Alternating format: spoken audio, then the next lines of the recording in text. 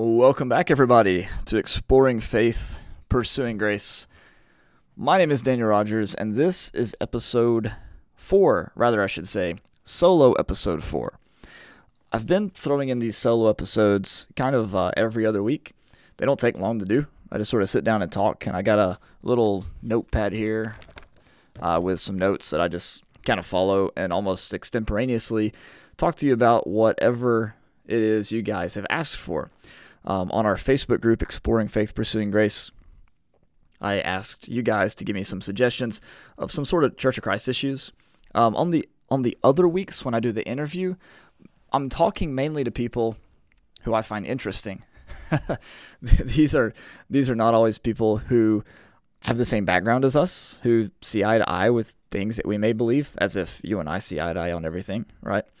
These are people I just find interesting, and I believe that one of our problems in Christianity and in religion in general is that we don't have conversations with people.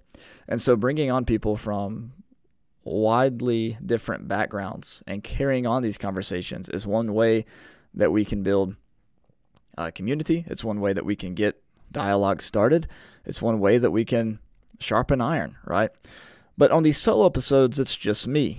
And I'm sorry if it's not as interesting as having someone to interview, but that's why we're trying to keep them a little bit shorter, except for the women's roles one, of course, because that one was, we had a lot of ground to cover there. I do want to give you one announcement, and that is I republished my book, How a 25-Year-Old Learned He Wasn't the Only One Going to Heaven, as a paperback. And it's the same content, it's just in a paperback version, and I get charged a lot less for the paperback version, and so I'm able to make that one a lot cheaper. So I think it's like $11.74 or something like that on Amazon, which I think gives me $1, which basically lets me know how many copies I sold, and also, buys me coffee at Jack's. I get the senior cup, so it's like 49 cents. So, it gets me 2 coffees at Jack's. But anyways, I invite you to check out that book on Amazon or wherever books are sold. Apparently, it's available for expanded distribution as well. So support your local sheriff and your local bookstore. Today we're going to be talking about the marks of a true church, or you may even say the marks of a sound congregation, as opposed to a congregation filled with mutes. We're using this language, marks of a true church, marks of a sound congregation, because this is something people are particularly interested in, especially when they go on vacation. You know what I mean? It's like, hey, we're going to go to Pensacola. Does anybody know a sound congregation in Pensacola? Hey, we're going to go up to the Midwest. Can anybody point me to a sound congregation? And so you try to network with people who generally agree with the things that you believe, and then you ask them if they know people in that area so that you can find a sound congregation. And you might even call them up and ask them, like, hey, do you guys believe X, Y, and Z? Do you guys have an instrument? Do you guys take communion? Do you guys do this? Do you guys do that? Or nowadays, you might even look at their website, look at their statement of faith or their list of beliefs or who are we or whatever. You might even tune to a service or two to make sure they don't have a praise team or to make sure they do have a praise team. I don't know. So there's a lot out there about the marks of a sound congregation. In my area recently, one of the non-institutional churches has started putting out these brochures all over town that talk about what is a sound church or what is a true church, right? Is your church the right church, we may even say.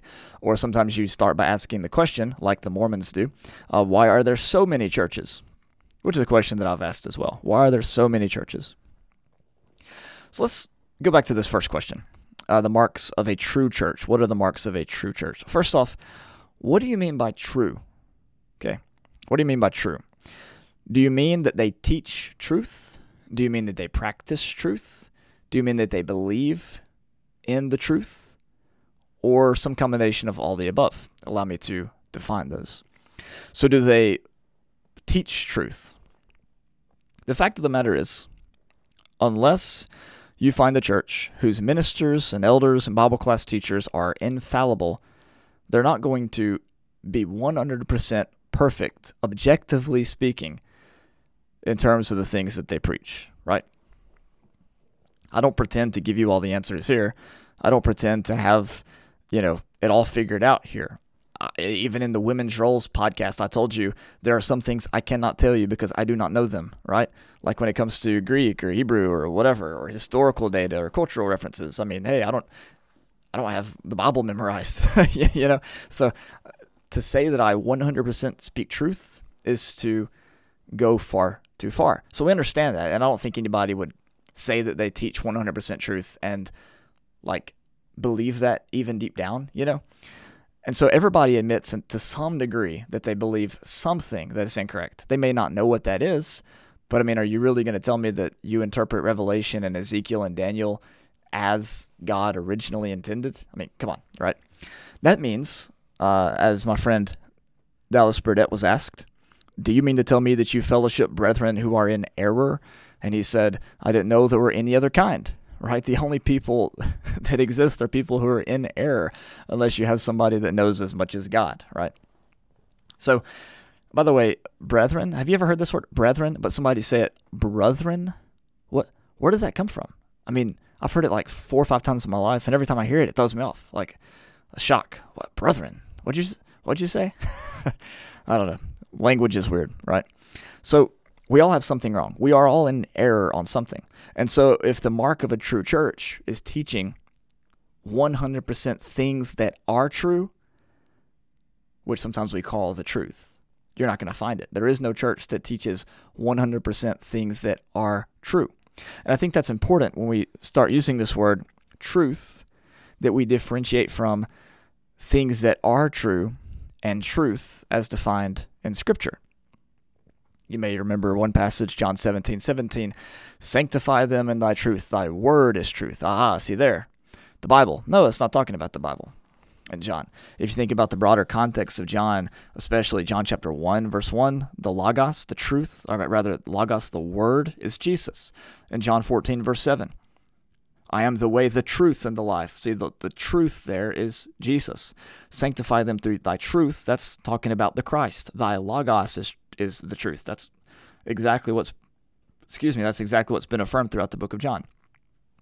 So there's a difference between talking about things that are true and the truth. The truth is a person, and he has a name, and his name is Jesus, right? So when someone says that they teach the truth, well, if they teach Jesus, then I totally agree with them, and I can agree with them 100% on what they're teaching if they're teaching Jesus, right? Just as I hope that you can agree with me 100% when I'm teaching Jesus. That is, when I teach that Jesus is the Son of God and that he died on the cross for our sins and he raised again the third day for our sins. I hope that you believe that along with me, because that is the truth. Jesus is the truth, who he is, what he did, what he was all about, right? So let me go back to this question. What are the marks of a true church? You might ask the question, what percentage of truth? Do they have to just get certain issues right? And if they have to get certain issues right, what issues do they need to get right? And what issues would it be okay if they got wrong? What about their interpretation of the Holy Spirit? What about their interpretation of Revelation? What about their interpretation of Bible prophecy? Can they be premillennial? Can they be postmillennial? Can they be amillennial? Can they be preterist? What percentage of truth do they need to have? That's a question. What about true practices? That might be something we ask. What about their worship? See, the marks of a true church we typically think have to do with the worship. If you walk in and you see a piano, time to hightail it out of there, right? Because that's not according to the biblical pattern. At least that's what we're told. But where do you see this anywhere in the New Testament? Where do you see these questions about following a biblical pattern of worship? I can't find anything, and I can't point you to a passage to say, here's where it isn't, right? Because I can't find it. So if you think there's a passage that says that we have to follow certain practices in order to be considered a true church, then let me know what those are. Now, I do think there are some, right? Lord's Supper, baptism, but I don't think that you can say that your understanding of the Lord's Supper or baptism equates to practicing truth. You may demand that people take it weekly. I don't see in Scripture where that is a mark of a true Christian or a true church. You may practice baptism a little differently. Maybe you're like the household of Cornelius and you believe that someone receives the Spirit before they're baptized. Or maybe you're like those in Samaria who received the Spirit after they were baptized. Or maybe you're like those on the day of Pentecost who received the Holy Spirit as they were being baptized. It doesn't matter to me what you think about baptism. I think that Christians practice baptism. That might be the mark of a true church, right? They practice baptism. They practice Lord's Supper. Maybe not in the way that you specifically define or understand it, but those are some things that they do. But what about this whole thing about the pattern of worship? I suggest that you go back to our first episode, solo episode, on the regulative principle to pick up some stuff about that. But let me get to actually answering the question, because right now we've just kind of talked about what it isn't. Okay, we talked about what it isn't. But what is the marks of a true church? Let's take a look at some passages together. Romans chapter 12, right? And there's other questions we could get into. What is the name of the church? What about the style of worship? What about the leadership? You don't read about any of that. There is no name of the church in Scripture, right? That doesn't matter in terms of, deciding which church to go to. If someone calls himself Cornerstone Church or Bridge Church or Life Church, that's just as valid as calling your church Church of God or Church of Christ, because there is no name. Those are descriptions of the people that are within that building, right? But anyways, what are the marks of a true church or a true Christian? Let's look at Romans chapter 12, verse 9. Let love be genuine. Hate what is evil. Hold fast to what is good. Love one another with mutual affection. Outdo one another in showing honor. Hey, there you go. There's some good marks of a true church. If you're going into a congregation and they're trying to outdo each other in showing honor, there's a true church right there. Now, do you see that in most churches? Solid question, I think. Do not lag in zeal. Be ardent in spirit. Serve the Lord. Rejoice in hope. Be patient in affliction. Persevere in prayer. Contribute to the needs of the saints. Pursue hospitality to strangers. That might be a mark of a true church. Does your church pursue hospitality to strangers, or does it wait on people to show up and then judge whether or not they're worthy of receiving help? That might be the mark of a true church. Bless those who persecute you. Bless and do not curse them.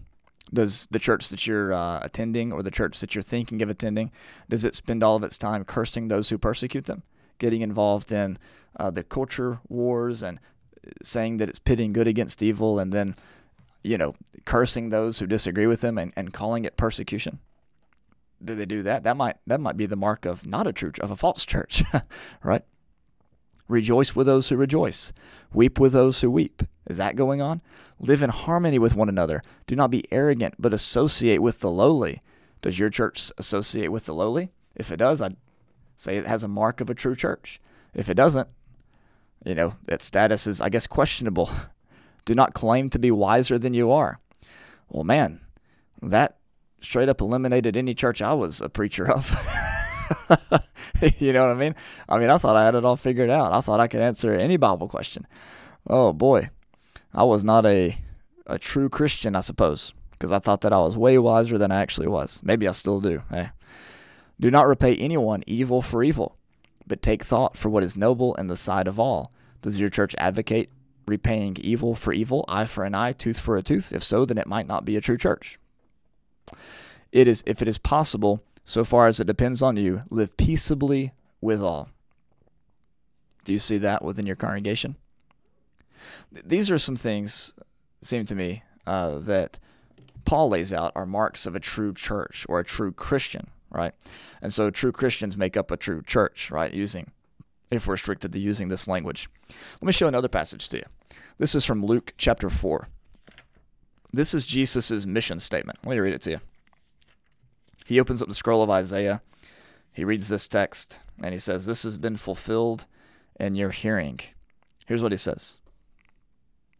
"The Spirit of the Lord is upon me, because he has anointed me to win religious debates, make sure that people follow my particular patterns of worship, and, my favorite part of the passage, condemn anyone who disagrees with me."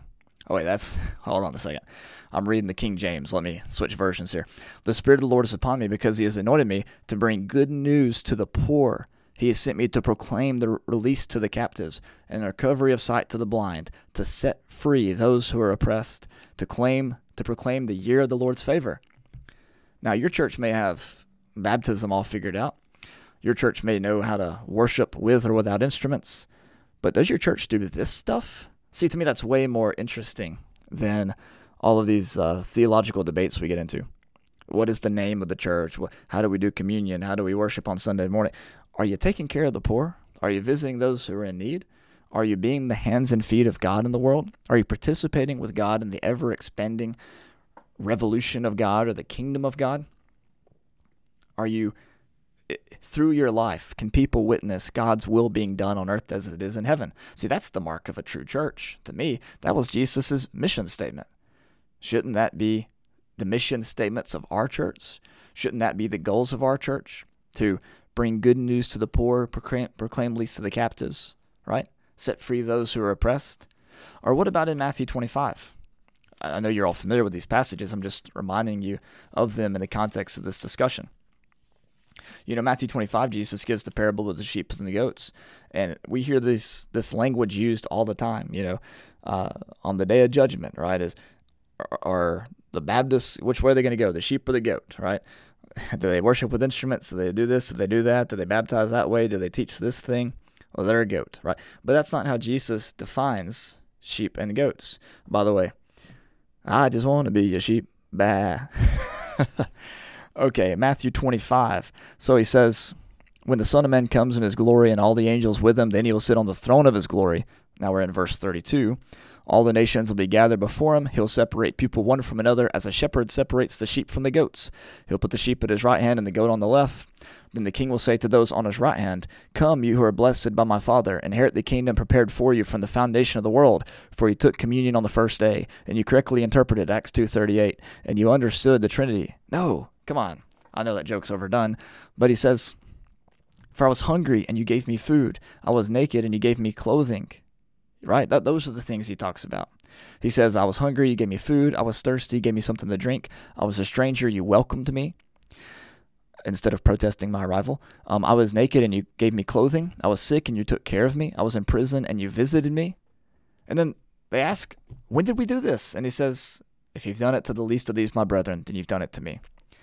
Your church, for the first time in Christian history, can perfectly articulate the Trinity. Yay. Okay, that's great. What's the poor? What is their opinion of your church? What is the sick? What is their opinion of your church? The shut-ins, what's their opinion of your church? The children who go home not knowing what they're going to eat that night, and not because there's not a meal plan, but because there's nothing in the refrigerator. What do they think of your church? If your church were to drop off the face of the earth today, boom, who would protest? The preacher who makes a salary? The members who think it's the only faithful church in town? Or the poor, the destitute, the orphans, the widows, the imprisoned, who depend on your church for hope and peace and love and spreading that good news? That's the mark of a true church. You show me a church that's doing that, that's a church that I can be a part of. I would rather be a part of a church that I can serve the world in, even if we have major theological differences, than I would be in a church that aligns with me perfectly, that doesn't lift a finger, that has a dead faith. Have you ever thought about that? James chapter 2. The dead faith in James 2, it's not talking about somebody who hasn't been baptized and who dies on the way to the baptistry. James 2 is talking about people who were calling themselves Christians, calling themselves followers of Jesus. Actually, I said they called themselves Jesus. They called themselves Christians. That word's only used twice in the Bible, as far as I'm aware. I might be missing something here. Usually they're Jesus followers or disciples, right? So they call themselves disciples of Christ, and yet when they see someone who is rich come into their assembly, they give them a preferred place over someone who is poor. That wasn't a true church. Who was the true church? The one who fed the hungry, gave water to the thirsty, clothed the naked, visited the sick, cared for the fatherless and the widows in their affliction. That's true or pure religion. Somebody has a different style of worship than you. Somebody has a different leadership structure than you. somebody has a different name, could it be possible that they're technically incorrect? Sure. Could be possible that they're technically incorrect. But who is God looking for? Who are the sheep? Those who care for the least of these. That is what I think is the marks of a true church. Here's another way to look at it. Go to Galatians chapter 5. Take a look at the works of the flesh. The works of the flesh are these. Read those one by one. And ask yourself if those things are more prevalent in your congregation than the fruit of the Spirit and the latter part of that passage. See, that to me is the mark of a true church. What fruit is the Spirit producing? Or is all you can see the works of the flesh? Anger and bitterness and jealousy and strife and fighting. Those things are the marks of a, if you had to use the terms, false church, right? This one was short. Wow, 20 minutes. But sometimes it's best just to give the answer and not to go on to fill up space. So I hope you are blessed whenever you listen to this, whether it's in the morning while you're on your way to work, whether it's at night while you're doing the dishes, whether it's like the way I like to do it, out on a walk on a mountainous trail. I hope that this was a blessing to you. I hope that you'll consider these things. Next week, we have an interview with Brian Zond of Word of Life Church. It's going to be published on February 2nd, and we're going to be talking about penal substitutionary atonement theory, which is one way of looking at the cross of many, but it's one that's rose into prevalence, especially since John Calvin and the Reformation movement, and has a lot to do with forgiveness and things like that. The reason why we're going to do this is because, for those of you who don't know, Barton W. Stone, he denied penal substitutionary atonement theory, whereas Alexander Campbell, he affirmed penal substitutionary atonement theory. So it's part of our past. Even if you're not aware of it, it's part of our past. And so it's good to get into those discussions and try to, have these kinds of deep theological discussions that may not be the mark of a true church, but may inspire us or encourage us to live life like Christ so that we may take part in the transformation of everything around us. Amen. Thank you again for joining me today. Hope you all have a wonderful day, and God bless.